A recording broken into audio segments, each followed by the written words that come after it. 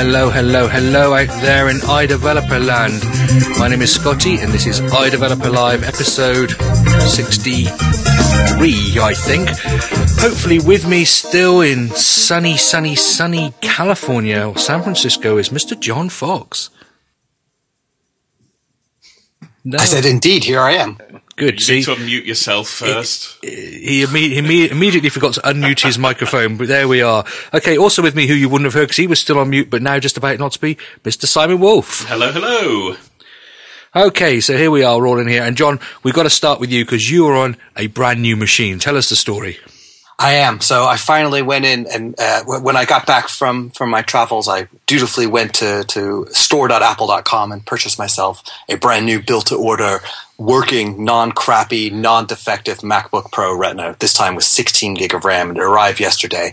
And because I had such a bad experience last time with the defective unit, and I had filled out these customer surveys, I told the story of it, and some store manager from the San Francisco Apple store sent email saying, could I give you a call? Could we talk about it? So I did, and this is back in June, and I said, and he says, what can I do to make it right? I says, well, when I get my new machine, maybe you would want to give me, free Apple Care or a discount on some stuff. And he goes, yeah, we can hook you up. So I came to the store yesterday, and they did right. They gave me the cables and adapters I need, and they gave me a deep discount on the Apple Care. And I have to say thank you, Apple, for continuing your good customer service. So it really was last time you just happened to get a dud machine. It wasn't that the whole thing was crap in the first place. You just got a dud machine. So how does it feel to be in the world of modern development? It is grand and glorious, and when I'm done downloading everything and spending the next, probably half an hour it will take for me to get everything up and running, I will feel very happy. But this time, thankfully, the Thunderbolt FireWire adapters are actually available, and that makes a world of difference when transferring your data from an old machine. Because last time So you've not just done copy, if you've done the copy everything over, or you're doing a manually selective copy over, yeah? Yes. I'm waving hands around like very gestury here. We should really do video. Yeah. Okay, so you've had Simon's dying to say something, which is why I keep talking. You've been working on your last machine since about 1872. Pretty much, yes. Which is when you started Memory Miner version 2, yes. as well. And so, I know that I've just seen your project. It's really sort of, let's say, a lot of years of work and links and things, frameworks that have to build. So if you just copied everything across, done, build and analyze, or just build and the whole thing is just run? I haven't gotten that far yet because I haven't done copying. So when you said about an hour and a half that's to copy stuff across and then about another 3 weeks to get it to build. No, I don't think, it's not that damn complicated. Come on, Scotty, you're being mean. It's what I'm paid for. No, I'm not paid for it. I do it because I love it. There we are. So, it's, you were going to hang on for, the second generation, but decided the old machine, what was it made you just decide the old machine wasn't going to cut it anymore after? You'd stuck with it for so long. Yeah.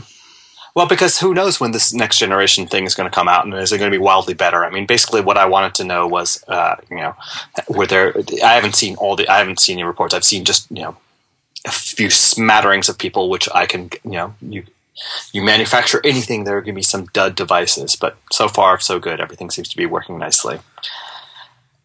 Excellent. But that's the least important news. There's far more important news. Can we talk about some other important news, like a new version of Cappuccino, which has been released? Yeah, I didn't spot that this week. Yeah, go for it. We've got some news down here as well, but you go for it, John.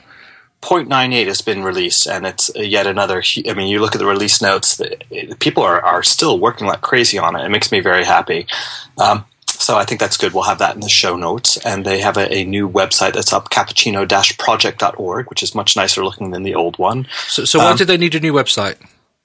Well, because the old one was basically, it was not community, the big change that's happened, not to rehash everything, but, when 280 North was absorbed by Motorola, everybody asked, is it going to keep going? But the reality is that, the original founders haven't been working on the project since forever. And so the test of this project is to be able to see did the community pick up? And one of the things that had to happen is to change the website is how it's maintained so that it doesn't have to fall on a single person. And it also it was nicely done, but it was looking long in the tooth. So they have a much nicer looking one now, I would say. And so that's good. Yay, cappuccino.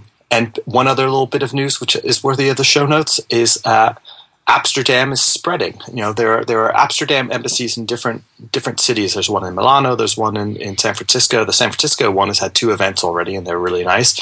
But one of the most hardworking people in the Amsterdam movement, this guy named Klaas Speller. You've met him. Yeah, I've met Klaas. Yep. His girlfriend is Greek, and he spent the last several weeks in Greece. And he'd said before, that he wanted to help spread the glory that is Amsterdam. And so he did a blog post saying, "Hey, I'm going to be here. If there are any Greek app developers out there, let's meet up and let's see what we can do." And he had no idea whether there's going to be a response to the call, but in fact there has been a very favorable response. And so they have their first event, which is tonight. The first event, which is tomorrow. And I'm really excited to see it spread, and particularly given the turmoil, the economic turmoil that's going on in Greece right now. There's no better time, I would think, that if you are staying in Greece, to spread out and get your connections outside of that, because Greece needs smart people to help rebuild the country, but they're not going to rebuild the country if they can only stay inwardly focused on the Greek economy. And they need to get projects and get money from outside. So, John, a quick question for you about it. Presumably these sort of satellite setups are mirroring or trying to mirror what they're doing actually in Amsterdam itself, which is they are having shared workspaces and regular meetings and presentations. Exactly. But what sort of interaction then is there between the different groups? So you were saying about the Greek group communicating with sort of the other groups in presumably Amsterdam and San Francisco and places. Is there a formal sort of system that they're all following that's been devised centrally, or is it just keeping in touch just in terms of spreading news between the groups, or how does it work? First of all, there is the Amsterdammers website, amsterdam.rs, and that is the central point. So that's where the biggest one, that's the clearinghouse for information. It serves as the model. So anybody who wanted to start an embassy could look at that and say, okay, here's how you do it. In terms of a formal exchange, that's actually something that I'm even going to be working on a little bit.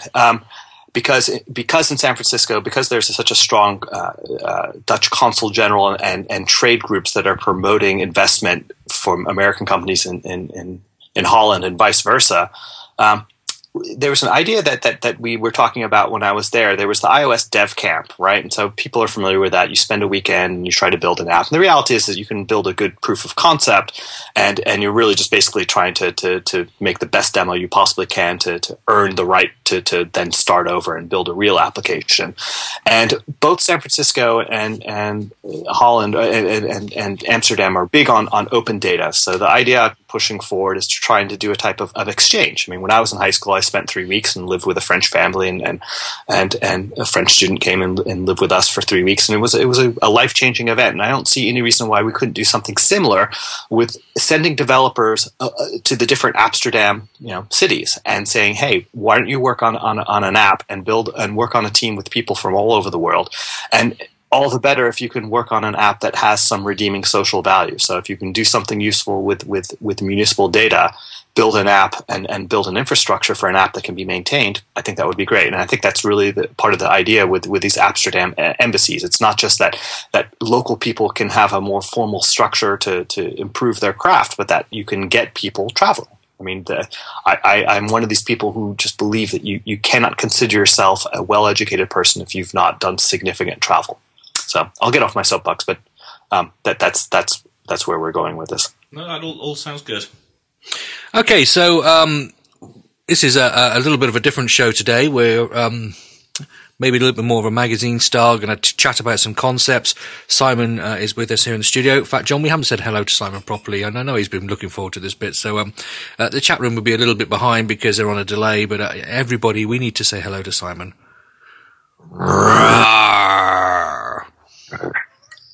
It just fantastic. Yeah, it's there we are. It's if you've never listened before, you may never listen again after that. Yeah. Okay, so we're going to have a couple of discussions today. One of them is going to be about avTag. Simon is going to finally reveal to the world what avTag is, and some discussions about some stuff that's going on, and we're going to do a bit more news in a minute. But before that, let's just bring in our first sponsor. Now, I have to really apologise because I even forgot to do... Well, it wasn't I forgot. We just... Last week's show, there wasn't a convenient point, and we don't want to make the sponsors, and the sponsors themselves don't want to make, themselves intrusive in the show, and I just couldn't find the place, and I wasn't butting in or whatever, so, big shout out to RemObjects for being so cool about it all and everything. They probably didn't even notice because, they're just so absorbed in the content.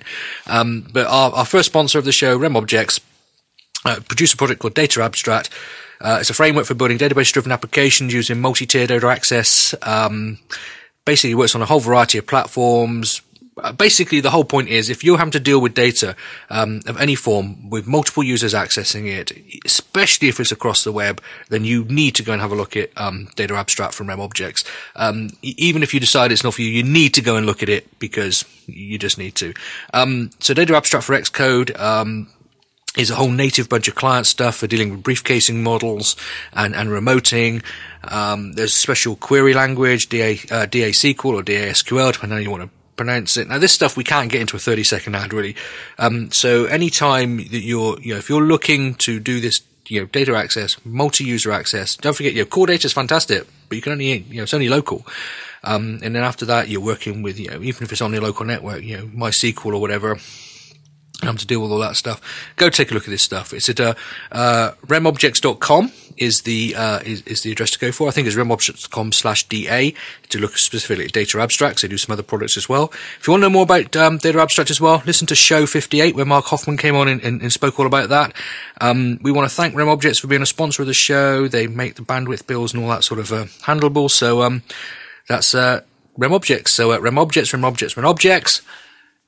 Everybody loves RemObjects. Simon didn't join in. I'll go beat him. I thought that was just for you two to do as the official host. Simon, you're just not part. You're just not part of this community, Simon. I'm sorry. You have failed and let us down totally. We're going to pick up a little bit more news first of all. In there now. Just very briefly on this one. We were discussing this over coffee just now, Simon. But you want to just mention something about the Apple management changes? Yeah, I just thought it was quite interesting and quite good that Craig Federici and Dan Riccio. Craig is basically in charge of the Mac software engineering, and Dan is the vice president of hardware engineering. They've both been promoted to now senior vice presidents. And therefore report directly to Tim and are on the executive management team, which is good because it kind of implies or shows that the Mac software side of it is as important to Apple as anything else, which is nice because, 2 years ago, people were wondering whether OS X would actually be killed off. And obviously Dan is there because hardware engineering is a pretty crucial bit for Apple. But in their press release about all this, they also announced that Bob Mansfield, who was in charge of the hardware and retired back in June, is actually remaining at Apple. Now, it doesn't say exactly what he's doing other than that he'll be working on future products and reporting to Tim. But it kind of sounds like maybe he's going into sort of the R&D side of things, working with Jonathan Ives on upcoming products and maybe filling a small part of the vacuum that Steve left within the organisation. You see, I'm not very good at following this sort of stuff. Obviously, you do. Do you follow it just because you're interested or because you think it affects our business? I follow it, well, partly because obviously people mention it on Twitter and I then go and see what it's about. I'm interested because I think Apple's at an important and an interesting point for the company. They're now a huge company and they're the biggest company in the world or based on the market value, the biggest company there's ever been, or something like that. But inevitably, when you've got these companies, and it's happened to Microsoft, at some point things will turn sour and things will start to decline. Now, because I base my entire income and living on Apple, I've got a vested interest in keeping an eye on what's going on. I don't think they're suddenly going to plummet from the position they are to obscurity. But it's nice to kind of see that Tim is making some changes and almost putting his own stamp on Apple now. He's sort of been there and been running the company for a year, and in some ways, to me at least, it felt like he was just continuing what Steve had done before him. And maybe with these changes, he's just starting to mould the company a bit more to what they need to do and the direction they now want to follow. So it's good. It's just nice seeing sort of things like the Mac side of it being promoted. I'm not just a pure iOS developer. I do OS 10 code. So seeing that being sort of brought back up into a situation where within the company it seems to have some sort of higher status is good. It's very encouraging. So yeah, it'll be interesting to see what happens with it, and obviously Apple are behind OS 10. They're doing good things with the different releases that have come out. And in the last just over a year, we've had now 2 new releases of OS 10. So they're obviously behind it. They're obviously pushing it. It'll be interesting to see whether it just sort of continues to evolve in step with iOS and more cross-pollination between them, or whether they're now building up to releasing OS 11 or whatever's going to follow on from OS 10, and how that will shape up. John, do you follow this stuff? I don't follow. I did see those announcements, and I agree with what Mr. Wolf says. I don't follow it that closely. I think it's an amusing sport, this Apple Kremlinology. The Apple Kremlinology.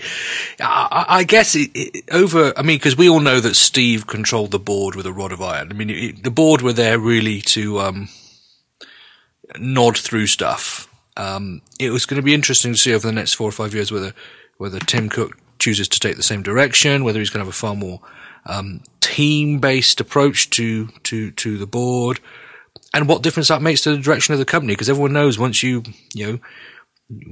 do things more by committee, you gain a whole bunch of strengths from people, but equally progress becomes difficult sometimes. That's why we should stop running this podcast by committee, and you should rule with an iron fist. Wait, you already do. I should. So shut up, John. Let's move on. Okay. Yep. So, right. Okay, we're gonna have a quick discussion. Something that we've maybe done before. I think doesn't really matter. We're gonna try again anyway. This is really coming off the back of several things, really. Obviously, there was the Twitter announcements. John is beating the heck out of his new keyboard because he doesn't. Oops, sorry. He wants to really make sure that it's worn in by the morning. There were the Twitter announcements last week, which I know different podcasts have flogged to death, and I'm not actually too interested in talking about. But then there's some stuff that went on. Simon, why don't you tell us a little bit about what went on with an app that you were developing? What I want to talk about is, dependencies that affect us as developers, and developing products that depend on other people. Now, obviously, a Twitter client is totally dependent on Twitter, and we can, how far you want to get into that is, you are totally dependent on them and letting you use the API. But equally, we're talking, iOS apps are totally dependent on Apple letting you in and everything. You've had some experience recently with some negotiations over an iOS app. So let's start by sharing those, Simon, and we'll pick it up from there. Okay. I was working on the SEO tutor apps for Don McAllister of Screencasts Online, and we've got both Mac and iOS versions of it. It's basically a way for him to distribute his training videos and tutorial videos in the app stores. And a couple of months ago, he submitted a new course in the iOS store, and Apple turned around and reviewed it and said, sorry, this sort of content isn't allowed in the store anymore, so we're not only going to refuse this application, but we're going to pull all your other iOS applications. Now, oddly, they didn't do anything. At no point has the Mac side been discussed, and we're not very sure why. We're quite thankful, but we're not very sure why this just seemed to happen on the iOS side. But as a result of it, we re-engineered some of the application. We put in a bit of functionality, which was basically sort of note-taking, so that people, when they're watching the videos, can take down some notes and mark the points, the timestamps automatically inserted in the notes. It was just something to try and take it beyond what Apple was saying was just a video player with a video inside it. That was again rejected, and then Don looked at the other applications from other people, similar applications, and realised an awful lot of them had split their content down into individual chapters. So he said to me, can we do the same thing? So we split the video files up, and we made the player much more of the basis of you would play a chapter, and at that point you would have to go back to the chapters list, select the next chapter, and that one would play out. Submitted it, and again it was rejected, and Apple did kind of what they've done in the past, and they came back and said, well, you now can't submit tutorial videos into the App Store. It's against our guidelines. The problem was that the published guidelines didn't actually have that clause in it. So it was kind of Apple doing what they have done in the past, where the guidelines have evolved but haven't necessarily, the changes haven't been communicated to the developers or people backing the applications. So Don appealed, and he did an open letter to Tim Cook and I can't remember who the other person who was he did it to, but he did an open letter, emailed various people within Apple. The application rejection was appealed. They came back and said, no, definitely not. We're still keeping your stuff out. And then 24 hours later, fortunately, word came down that the whole thing had been reviewed again and actually they were going to let it back in. But for a period of about 2 months, Don's apps had been pulled. There was seemingly nothing he could do about it, and he was entirely vulnerable and at the whim of whatever Apple chose to do. Now, for him, this wasn't sort of the end of the world. He's got a revenue stream from the subscription plan that most of his users and customers use, which is they pay for a 6-month subscription. They can access all of his tutorial videos. But having stuff in the App Store was good because it kind of let people focus on specific areas. So, for example, he released introductions to Mountain Lion and Lion, an introduction to iPad. So people who didn't want to pay for a full subscription could go and get these applications. So it was kind of harming Apple's customers in a way. It was harming people who wanted to buy his stuff and learn how to use their new Apple kit. And obviously it was harming him to a degree because it was a loss of income. But it kind of reinforced this whole thing. I know these issues have been discussed sort of ad nauseum with developers when they've had things pulled from the store and Apple have refused to let things through. That as developers, we are very, very vulnerable and susceptible to whatever Apple decide to do. On the Mac side, less so, because obviously you can take your application if it's rejected and you can just release it yourself and you can sell it directly to people. But on the iOS side, we don't have that option at all. You're entirely at the whim of Apple, and as has happened before, Don certainly wasn't the first case of this. Even applications that have been on sale for months and have been approved and have been updated, and those updates have been approved, suddenly Apple can, for some reason, and it's not clear why, just decide that they're not going to let that application in anymore and they're going to pull similar applications. And it kind of ties in slightly with the Twitter stuff because you've obviously got all these app makers who've developed Twitter clients who, as is becoming more and more apparent, are relying on almost the goodwill of Twitter. I mean, Twitter have now introduced or started talking about these caps, these tokens, where they're saying that each application has a token, and as soon as a developer's hit a number of tokens distributed, then Twitter will have to review to see whether they will let any more tokens be used for that application. And it's this whole sort of ethos, and it's slightly worrying from a developer point of view that we're becoming, in a lot of cases, very, very reliant on companies and businesses and sort of providers of information that we have no control over. And I don't think there's any easy solution to this. I don't think we're going to go back or rushing back to a world where everything is open and free. I mean, Android versus iOS is sort of a perpetual debate about the benefits of the Android stores versus the Apple store. But it's very difficult if you as a developer want to release something or develop something that's relying on a third-party service or is sold through a third-party store. You're facing a huge, huge risk that suddenly, with really no notice at all, the whole rug can be pulled from under you and you lose your income. You lose everything, basically, and potentially your business. What I find interesting about this, I mean, obviously the Twitter people, they are 100% dependent on, a service to be at. And unless you're running, well, even if you were running an app that used to link multiple social networks, that's one of the things that you're now not allowed to do. But equally, yeah, there is this whole dependency on the Apple Store. And I know you said on the Mac it doesn't really count yet, but unless you're in the App Store, there are certain APIs you can't use. What we were saying, it's the GameKit API, the iCloud API. So we can only assume that going forward into 10.9, 10.10, 10.11, or OS 11, wherever we go from there, that we're going to become more and more APIs that aren't available. And, so it's more about, we cannot be removed from these dependencies. What worries me is that I remember when, was it Leopard came out? Yeah, I think it was Leopard came out. And obviously, there was this whole core animation sort of overflow that we were just seeing core animation everywhere, and it was horrendous. I mean, it was horrible. But just looking back at that period now, it was only by going through those excesses that we began to, as a community, find the balance and find the right places and come up with what was good about this stuff and not good about this stuff through experimentation. And my worry is the more and more we become dependent on other people liking what we do, we're going to lose the opportunity for those excesses, and therefore won't discover things about them that we need to, that will only come through being Am I making any sense here? You're saying no, Simon, aren't you?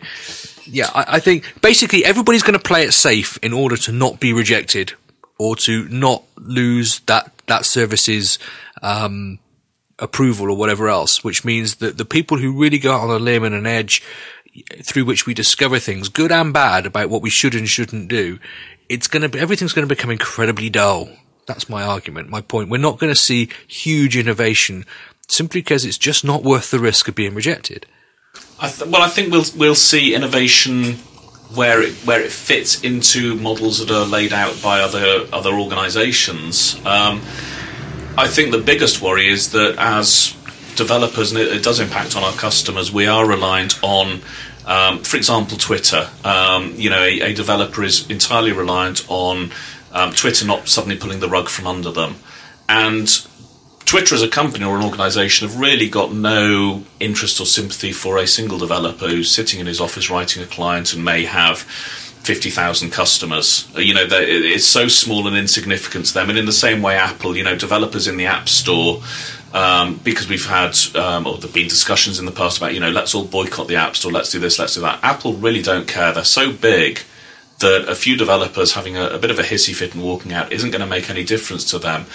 What it kind of needs, I think, is for something like Twitter is maybe there should be a paid program for developers. If you want to develop and release a Twitter client, you pay to buy a chunk of tokens for your application.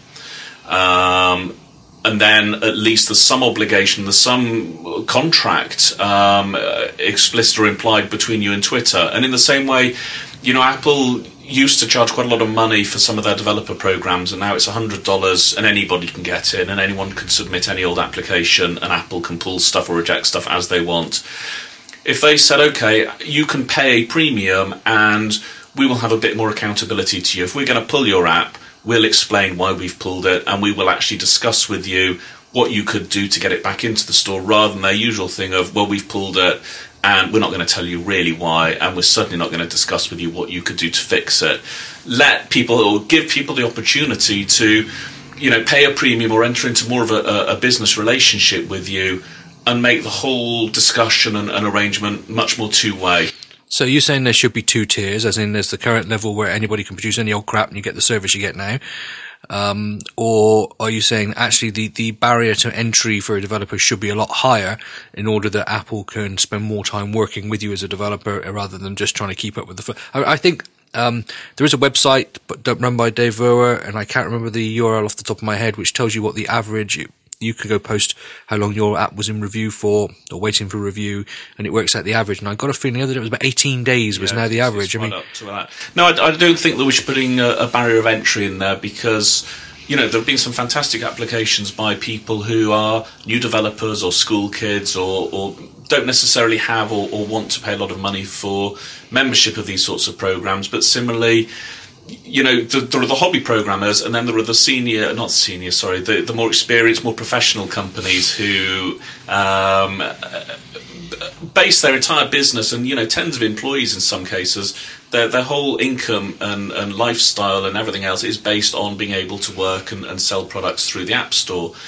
So kind of have a pro-level membership where there is more dialogue and there is a bit more accountability from Apple, and maybe have things like expedited reviews or more expedited reviews, so that if you've got a bug release, you can get it through. And it's almost as if Apple need, and Twitter and other organisations like this need sort of a pro-level where the developers are taken a bit more seriously, because at times we're kind of treated like parasites by these companies, that we are making a living off them and off the things that they do and the things they provide.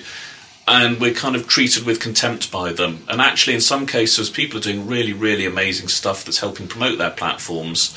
And it needs to be a more equal relationship, I think. And if we've got to pay for it as developers, because if you're say producing a good Twitter client, you're earning a reasonable income off it. Make people pay for it, make developers pay for it, or give them the option to pay for it, and then make the relationship more equal and make it fairer, and don't suddenly pull the rug from under people and don't suddenly start introducing unfair rules. John, do you have an opinion on that?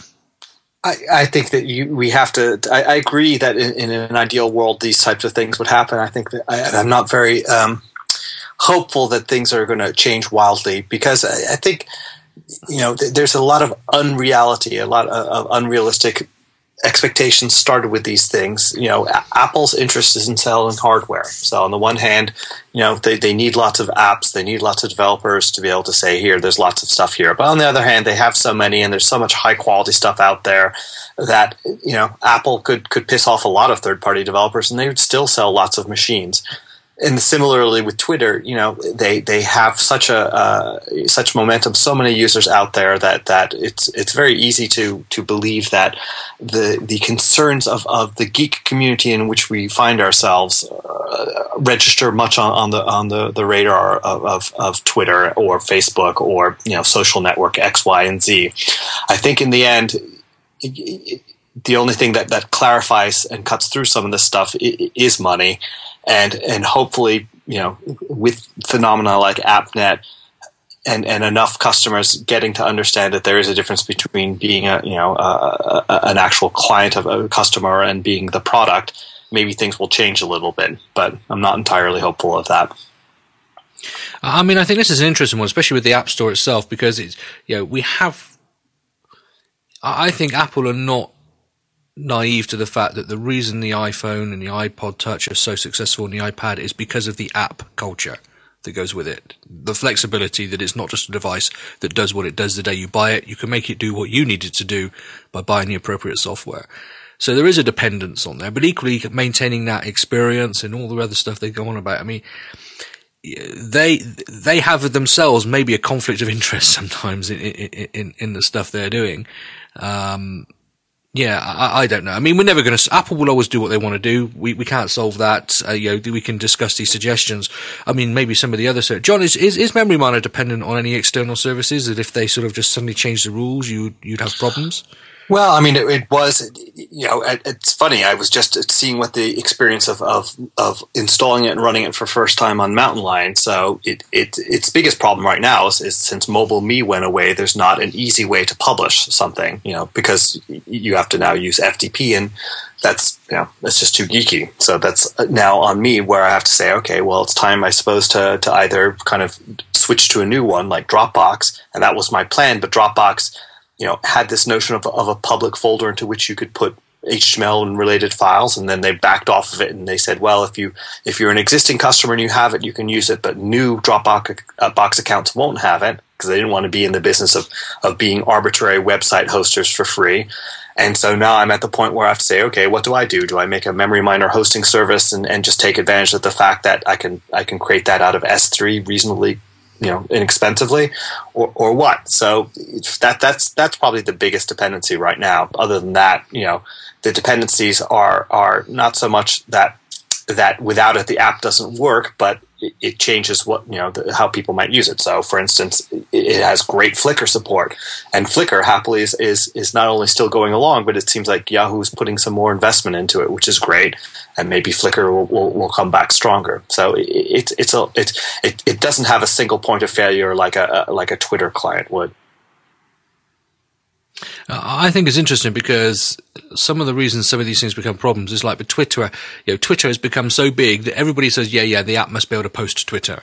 Yeah, and Facebook's in probably the same place. But when it comes to, photo sharing sites, for example, now, it used to be fairly clear it was Flickr, but now you've got Flickr and SmugMug and 500 Pixels and, a whole bunch of them that are sort of vying, and some of them are excellent, but not got the number of users. And you've got Flickr, which is still very popular, but let's face it, compared to the progress of the others, is fairly crap until they work on it some more.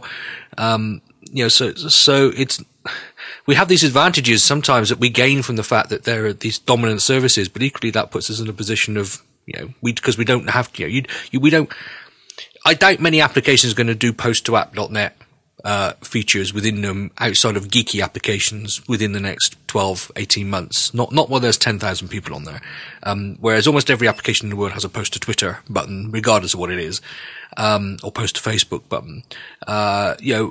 But with the photo stuff, do you really want to write the 27 posting to photo sites to cover everything your users want? Or does a real dominant service do what you want to do? But then you're stuck with their rules and conditions. There's no good answer for us as the sort of middleman implementing stuff, really, is there? No, there isn't. And this is the funny thing is I've seen a number of people complain saying that when they pulled MobileMe and they pulled the ability to have people host HTML data, a bunch of applications. I mean, look at Delicious Library as an example. A lot of people wanted to share their libraries, and the implementation they did was really nice. It was great. It just basically assured that one of the benefits of being an Apple customer is you had this little space where you could put up a website. And that disappeared. Apple has now basically enabled it for their own apps. So there is the iPhoto Journal, and I've complained about this before.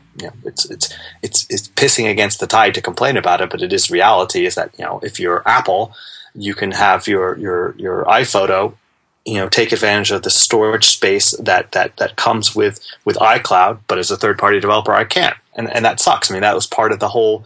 The joy of being an Apple developer is knowing that you have these consistent set of services that are available to every user by their birthright of being an Apple customer, except for you can't access it if you're not Apple.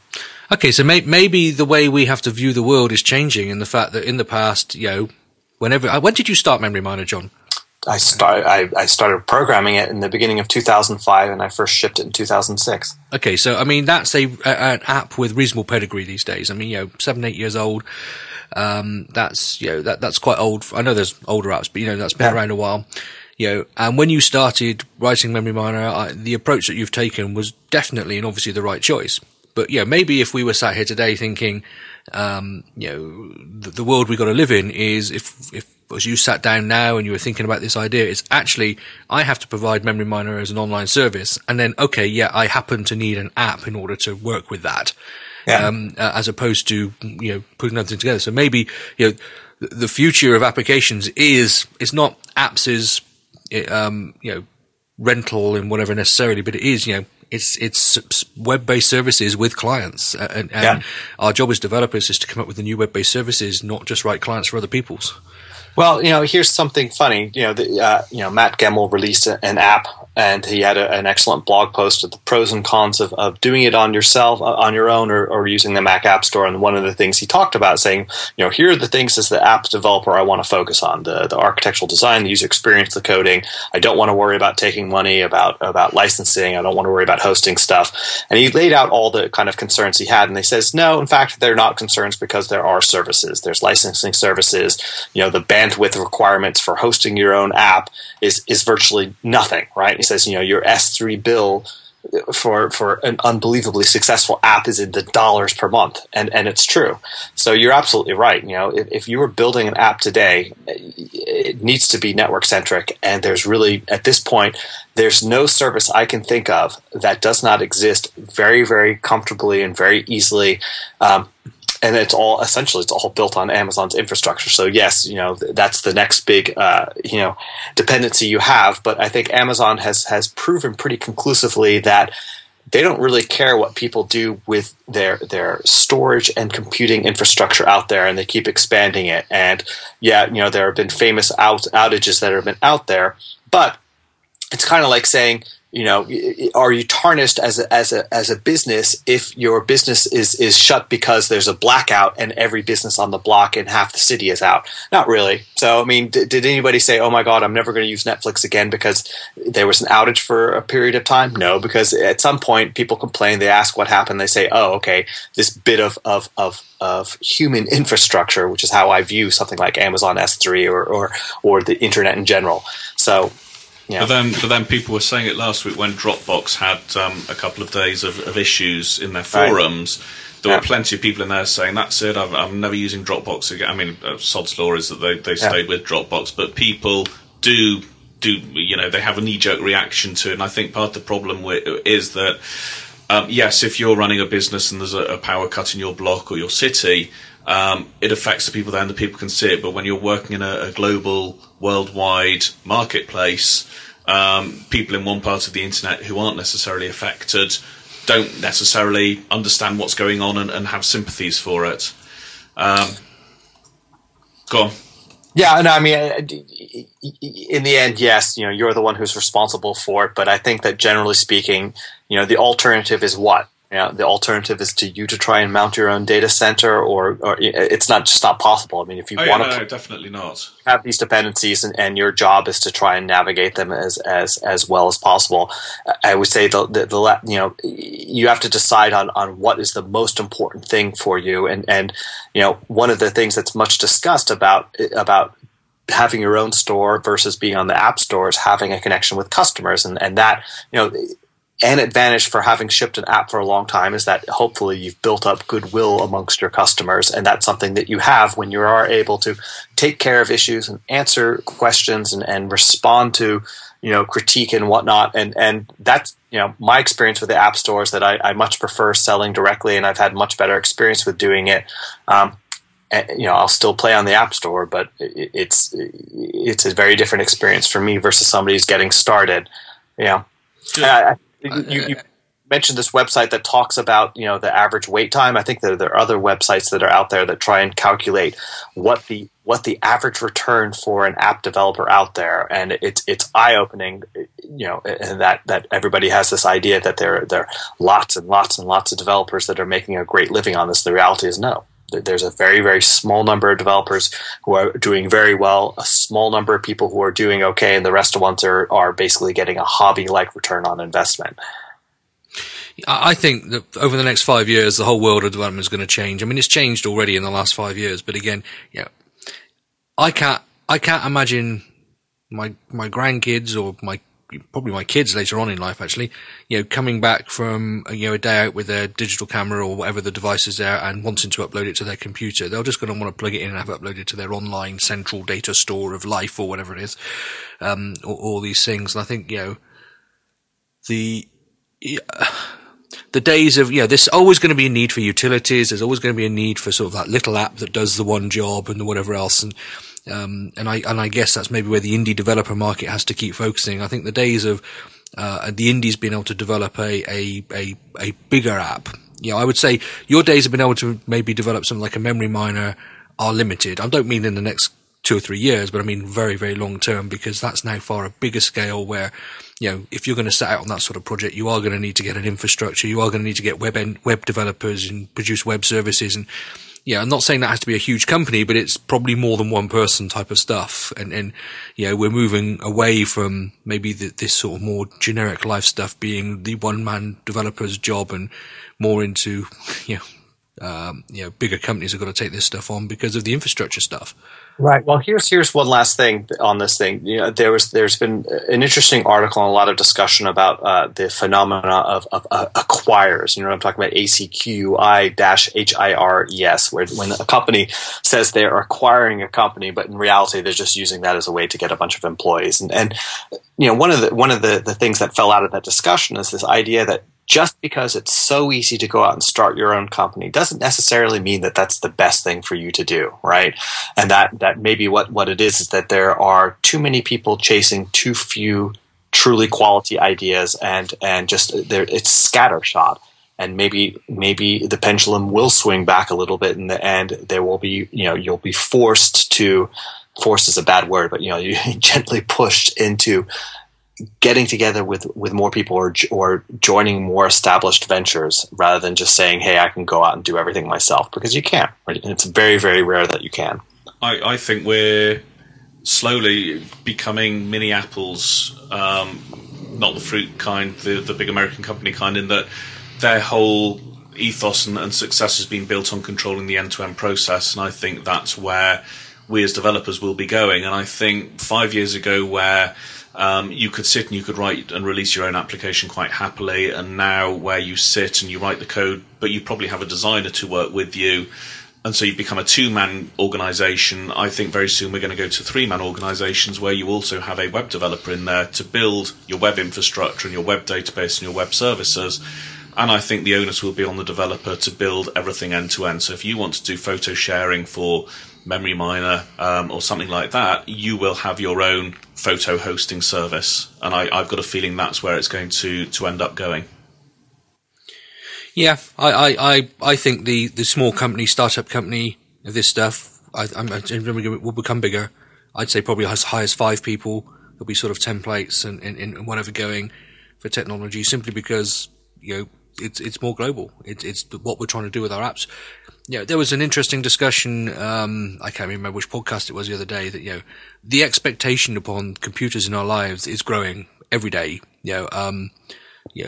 Someone in the 1980s who bought their first Mac, when it was released, would not have sat down and, had the expectations that, a 10-year-old kid getting their first Mac now will do. They'll just, we expect to be able to almost run our lives from this sort of sub $1,000 machine that we buy, as opposed to being a hobby on the side or something that's of interest to us.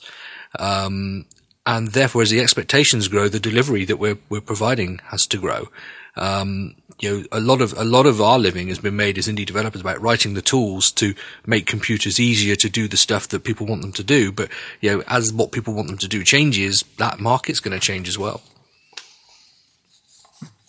Indeed. Now, should we be talking about, what was the name of that app that was for annotating video? I don't know. Yeah, we're going to do that in a minute, John, because I want to do our second sponsor first of all, but then we will do that. So we're just going to let Simon warm up his vocal muscles and do some exercise. Oh, not that exercise, please, Simon. That's inappropriate.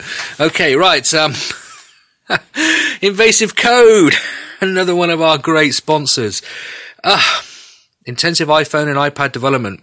It's a 5-day class. More than 40 hours, providing you with deep and quick understanding of the iPhone, iPad SDK.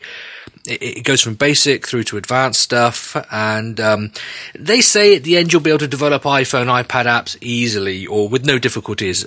Can you develop with no difficulties, Simon? He's reading his notes. Can you develop with no difficulties, John? Yes. I wouldn't go that far. You will be a lot better equipped than you were before. I don't want to do false advertising here. Okay, we love these guys. Jeppy's in the chat room right now. Hi, Jeppy, how you doing?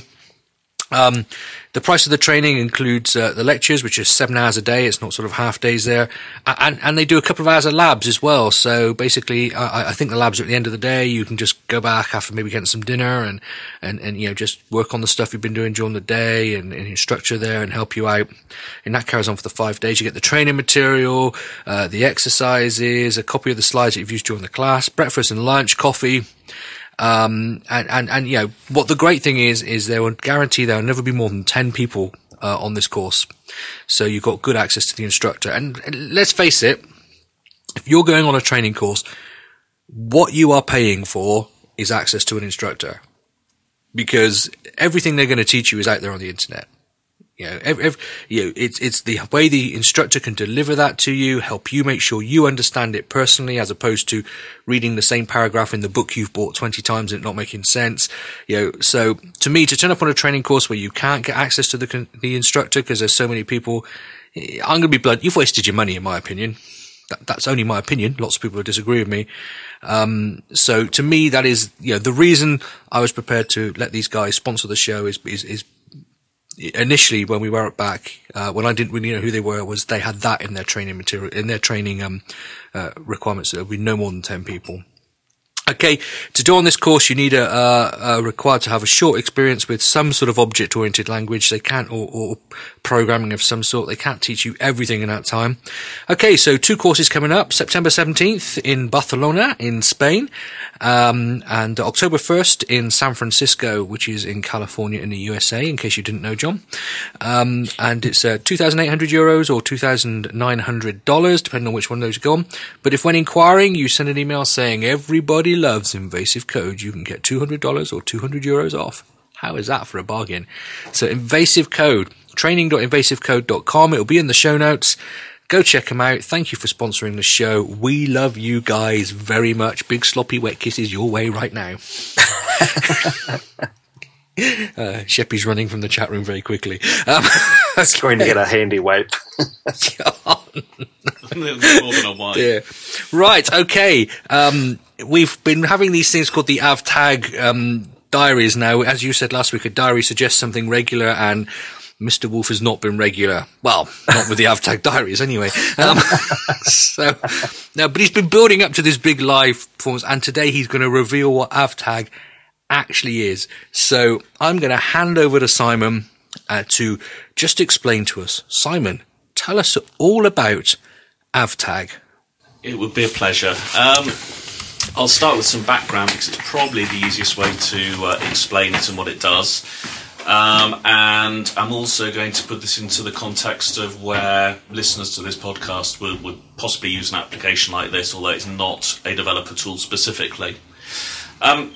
The idea for avTag came from the fact that each year, these days, we get around 100 videos from Apple after WWDC.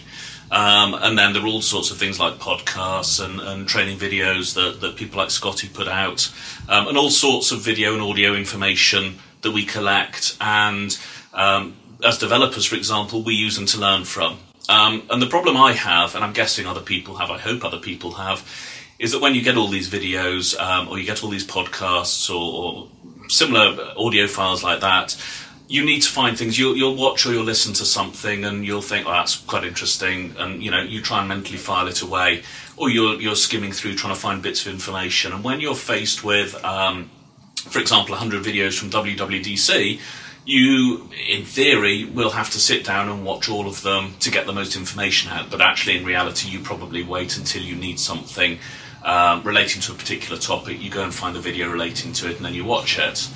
And I find this incredibly difficult to do.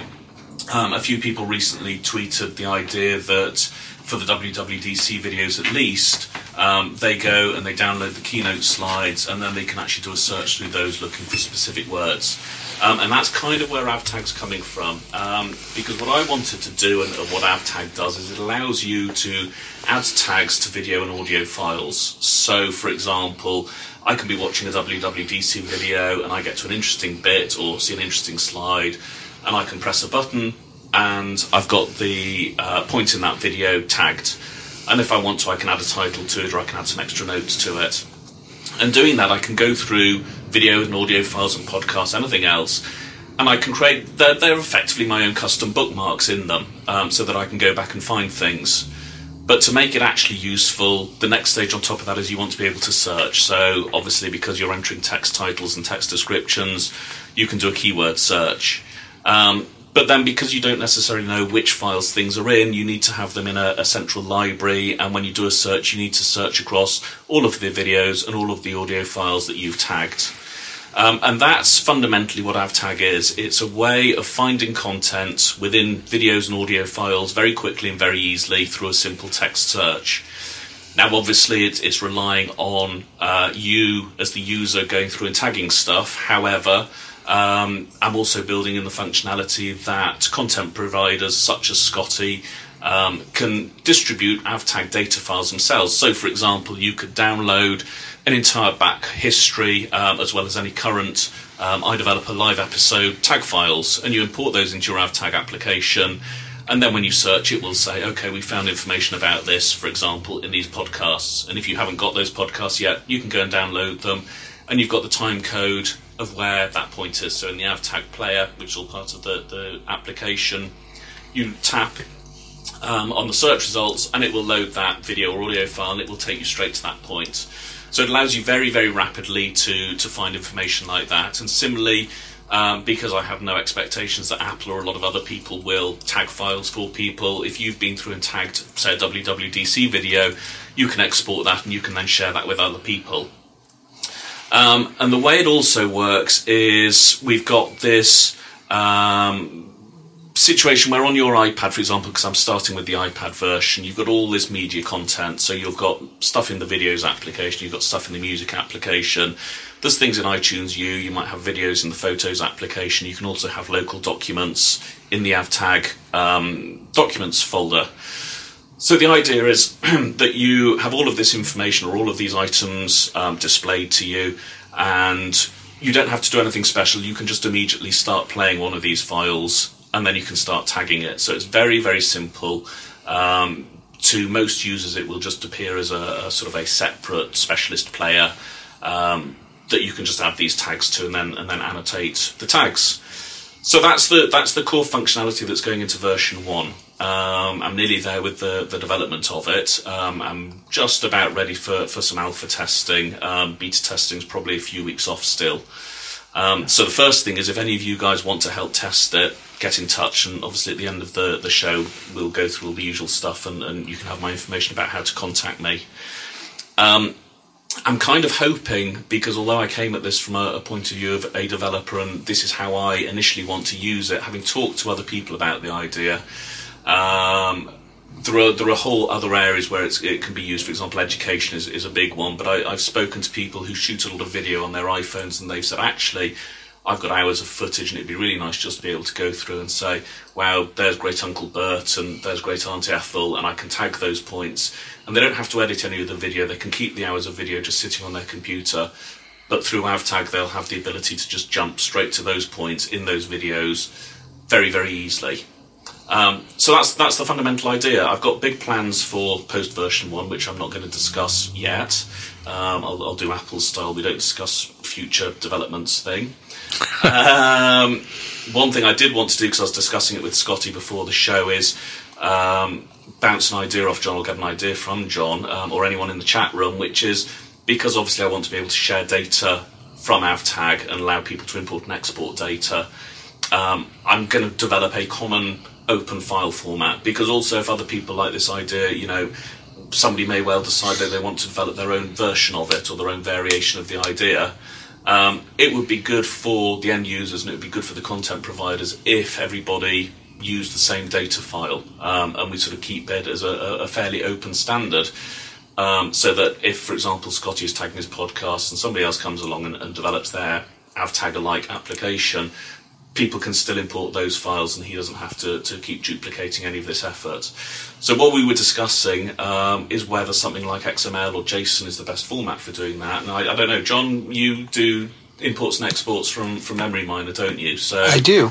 I don't know what your thoughts are about that. And I had this very exact problem in that, Memory Miner does all this annotation, all the data is stored in a database, but it needs to communicate with the outside world. So I chose RSS because it absolutely made the most sense. And oddly enough, RSS seems to be making a comeback, although it's like the Who going out on their final, goodbye tour. But one of the things that was nice about RSS, it specifically had, namespaces, so that you could have in a basic RSS feed, things that to be considered conforming RSS you have to have, but that you could optionally put in other little bits of data which a knowledgeable reader software could do something with. So, for instance, there's Yahoo has a media namespace, and there's the Geo RSS, which is for adding geocodes to items in an RSS feed. So I used all the namespaces that already existed. And then for where there wasn't one, I created my own. I created an annotation namespace, which was very easy to kind of come up with. And I would recommend doing the same thing. I did share with you some time ago how I did it. I'm happy to talk about it more. In terms of file format, I would say JSON. I mean, I think JSON is so much easier, and it's gotten such traction. And now, especially that it's been built in at a framework level in Apple's SDKs. I don't know on Windows. I would have to believe it is as well. It's just a very, very simple way of making the data, and then you kind of if there is a service out there that says, here's some media and here's some valuable annotation data available, it's in JSON format, it's the easiest way for people to go out there and do some type of web mashup for it. It seems like a no-brainer. The other thing that you might want to consider is there are embedded data formats. I'm a big fan of Adobe XMP, which allows you to put metadata embedded in the files itself. The Adobe XMP format is complicated XML. It's I'm spacing on the name, but it's a semantic markup format. And if it was earlier in the morning, or rather later in the morning, I'd had coffee, I would have that name on the tip of my tongue, but I don't. But anyway, yes, cool. Open Okay, formats are good. Thank you for that. Just something else that Scotty wanted me to mention, which we discussed earlier, is he was asking me whether avTag is going to be for iOS 6 only, or whether it's going to still support iOS 5. All the way through the development and up until today, and actually beyond today, it's still supporting iOS 5.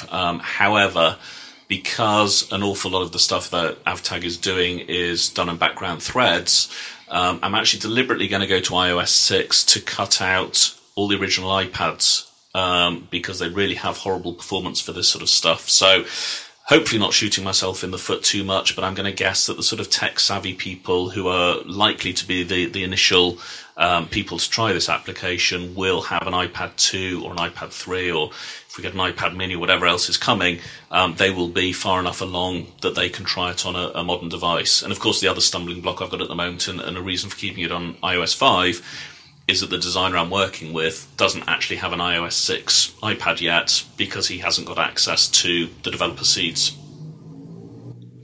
It's an interesting one, isn't it? Because I'm sure a lot of people out there will be sort of resistant to go for iOS 6 only based iPad applications, simply because of the fact that the iPad 1's come out. But that will fall out of the scope. But you're right. Anything that is multi-threaded, anything that uses background threads, it is an absolute dog on the iPad 1, and virtually all good practice these days, and all the new frameworks say you should do things multi-threaded. So, by insisting maybe on supporting the iPad 1, are you going to, for people doing that, but you wanting to use the modern way of doing things, are you just producing something that's going to be crap and therefore, cutting yourself off? So I think this is going to be an interesting one to see what happens. I'm going to be interested to see, between sort of September and the end of the year, which is, we're guessing, will be the first 3 months or so of iOS 6. How many apps make that choice to go iOS 6 only, but possibly for the reasons you've just said, Simon. Yeah, no, it'll be interesting to see where applications, as they get more technically advanced, and obviously this is one of the reasons why Apple have said iOS 6 isn't going to be backwards compatible with the early hardware. It's going to be interesting to see how applications sort of evolve as well as the hardware gets more powerful. Obviously, people lose the full sort of backwards compatibility with the older devices, but then the uptake of things like the iPads is so rapid and so vast that, yes, you are losing some customers, but the benefits of being able to get the most out of performance and the latest features in the operating systems probably makes it worthwhile. Sorry, John, after you. So I wanted to echo what Uli said in the chat room, asking, is it all manual? And I think here's a little bit of advice that is hard won from my point. You're talking about asking people to put effort to annotate something, and so you have to give them the benefit of why having annotation makes viewing any type of media better. Yep. So it's on you. And one thing I can suggest is Mechanical Turk. I mean, everybody, this service has been around for a long time, and I'm amazed that more people don't use it. There are plenty of people out there in the world who have a computer and who could do this markup for you. And my suggestion is that whatever examples you put up on your website, it becomes so clear and so great about why viewing it without avTag would be doing yourself a great disservice. It just has to be really great. And so, if you have to choose between having depth and breadth, you may want to go with depth to begin with, but you may want to at least pick up a critical mass of different types of content. Between as you said, the kind of the technical type of materials that you see at conferences or as follow-on to going to conferences, or the lighthearted ones. This art and science of video annotation has actually been around for a good long while. The earliest example I remember seeing of it was way back during the Clinton impeachment trial, and there was a company called Virage, which had a software called the Video Logger, which allowed people to both automatically and manually add metadata to videos. And so they took the entire testimony of Bill Clinton and Monica Lewinsky and put it on there, and they did speech to text to be able to get at that, and then it allowed people to search for it. So instead of having to laboriously look through hours and hours of testimony, you could search for what you wanted to. And now, oddly enough, or predictably enough, the number one search term for those who remember this whole thing was cigar, C-I-G-A-R. But the number two and very, very close second was cigar, spelled S-E-E-G-A-R, which told you everything you need to know about American society. but it is a very serious thing. Is that choose a great piece of content and mark it up and make it look really great, and then people will immediately see, oh wow, that's really cool. Yeah, no, that's definitely good advice, and one of the areas I want to focus on, as well as using a service like Mechanical Turk, is encouraging content providers and content producers to start annotating stuff themselves. And as you say, this technology has been around for a while. It's been around in pro broadcast, particularly, for a long, long time, but an awful lot of it is terribly expensive, and while they're still a step ahead of anything probably that's going to happen in the consumer market, because they will fund research into text-to-speech and face recognition, things like that, which is possibly to do it to a really high level beyond consumer applications. Sort of the technologies are filtering down. But the other issue where I'm being slightly conservative and trying to be careful is that if every word from something like a WWDC presentation is transcribed, and you're basically ending up with subtitles, when you're doing a keyword search, you're going to get an awful lot of results back, of which an awful lot won't be particularly relevant. The idea behind this, and this is where it's going to be difficult to strike a balance, and will take some experimentation with the testers, and once it's released, is it's got to strike the balance between you being able to find enough information and jump to the right points in your video, and having so many points marks and so many keywords and results showing up from searches that actually the whole thing becomes meaningless. Yeah, I think this is going to be an interesting thing going forward for you, because basically there are two types of people you're looking to track. There's the end users of avTag, the ones who want to just that's Uncle Graham, Uncle Joe, whatever, and put it on there. The whole WWDC thing, I mean, okay, let's look at iDeveloper TV. It would be great if when we divided our videos, we could provide a whole bunch of tags on certain things. However, if as soon as you load avTag, we've put so many in there to be complete that actually all you've got is a screen full of tags that don't mean anything or can't do it. So learning how to break stuff down to be useful, or what level do you want it at, and that's, as a content producer, a challenge to know what to do. I mean, tagging and then transcribing the video for indexing might be even slightly different things. So it's an interesting market, yes, which you say, which as a consumers we don't really have any access to at the moment, or not that I know of. And it's maybe we've got to learn how to do it. Yeah, I mean, there are almost two levels to this. There is sort of the direct and literal searching, where, for example, you are searching for every word. So if you've got a transcription of a video, you can then search for any word in that video. And then there's the other side of it, where if you're looking at a WWDC video, for example, and a slide's up on screen, and it relates to a particular method that you think you're going to want to refer to, or it's got something of particular interest to you, and you can just put in a tag and then put in a title for that tag that means something to you, so when you're searching you're going to see that result again. It's allowing you to jump back to that point. It's not necessarily data mining in terms of finding every occurrence of every word every time somebody says Apple in a keynote video, because you're going to end up with almost meaningless number of results. This is much more about finding the important bits that are going to help people as a developer. From my aspect, from my point of view of it, this is the way I will use it. Now, it's been very interesting, because talking to people who aren't developers about it has uncovered all sorts of other use cases for it, and ways they'd like to use, and situations they'd like to use it in. And I think as a product, it's going to evolve and it's going to change.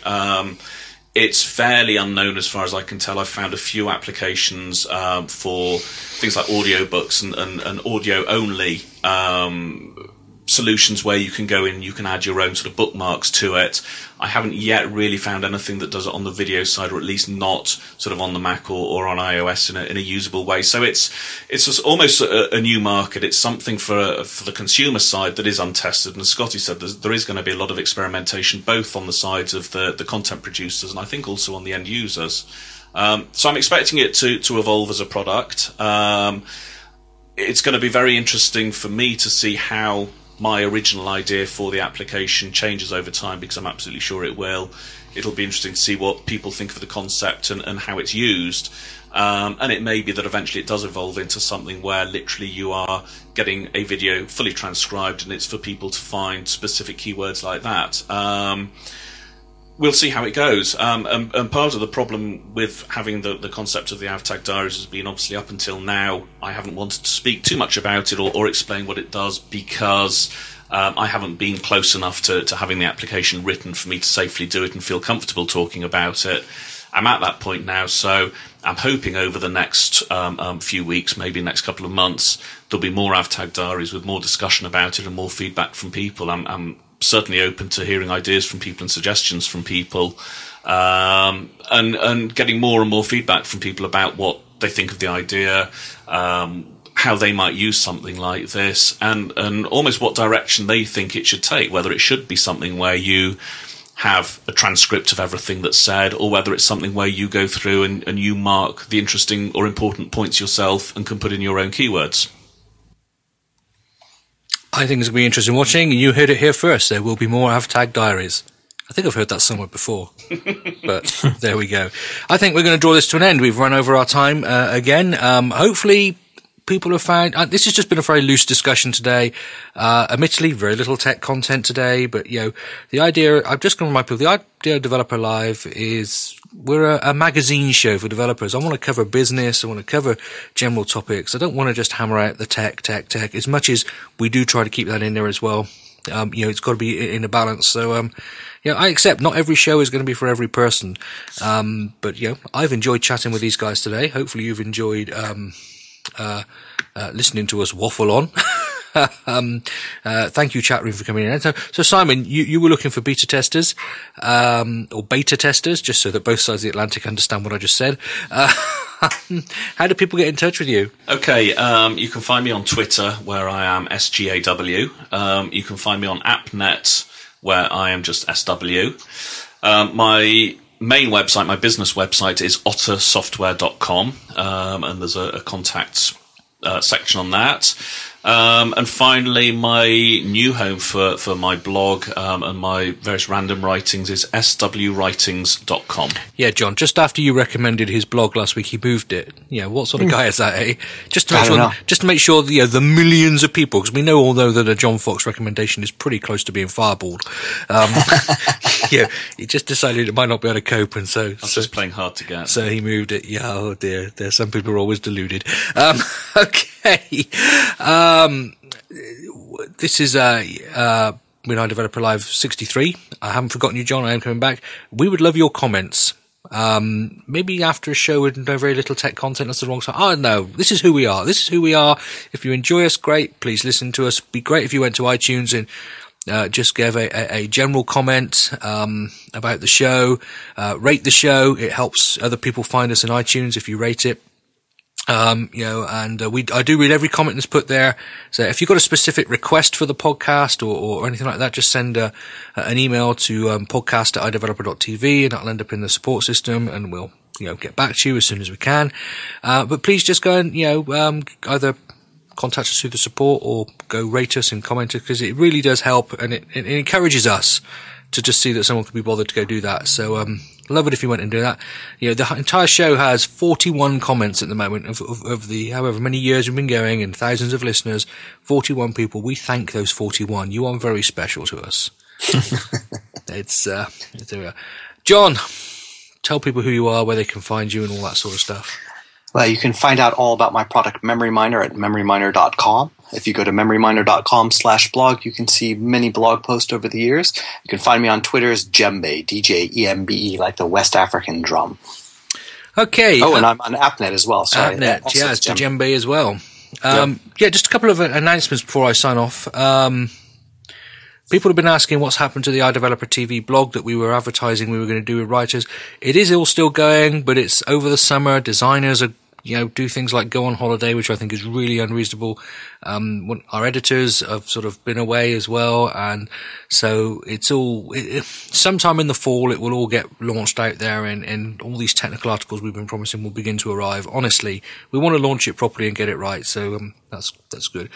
Lots of people were asking shortly after we released the Ennis conference videos back, I don't know how long ago it was now, whether they could get hold of any of them individually. Well, we've decided to release one individually. So on Friday, we stuck out Daniel Pascoe's Core Data and iCloud talks. We've had a lot of requests for that. So if you've not bought the Ennis conference videos, but you did fancy that talk, that's Daniel Pascoe. Excellent. I mean, mainly covers lots of the edge cases and the problems of working on it. That's just on the iDeveloper .tv website now, so just go in, buy it, and watch it, I guess. That's what you do when you buy it.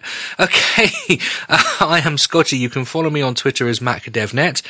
You can follow me on app.net as Scotty, because I got hold of Scotty when I eventually be in there early. iDeveloper.tv, that's where we live on the web. iDeveloper TV on Twitter. We're not on AppNet. Maybe I should get that one as well. Anyway, this has been iDeveloper Live episode, I think it's 63. I hope it's 63, because that's what I've been saying throughout the whole darn show. Well, thank you very much for listening. Thank you, chat room. We love you. We love the effort you make to turn up and speak to us every single week. And until next time, you all take care.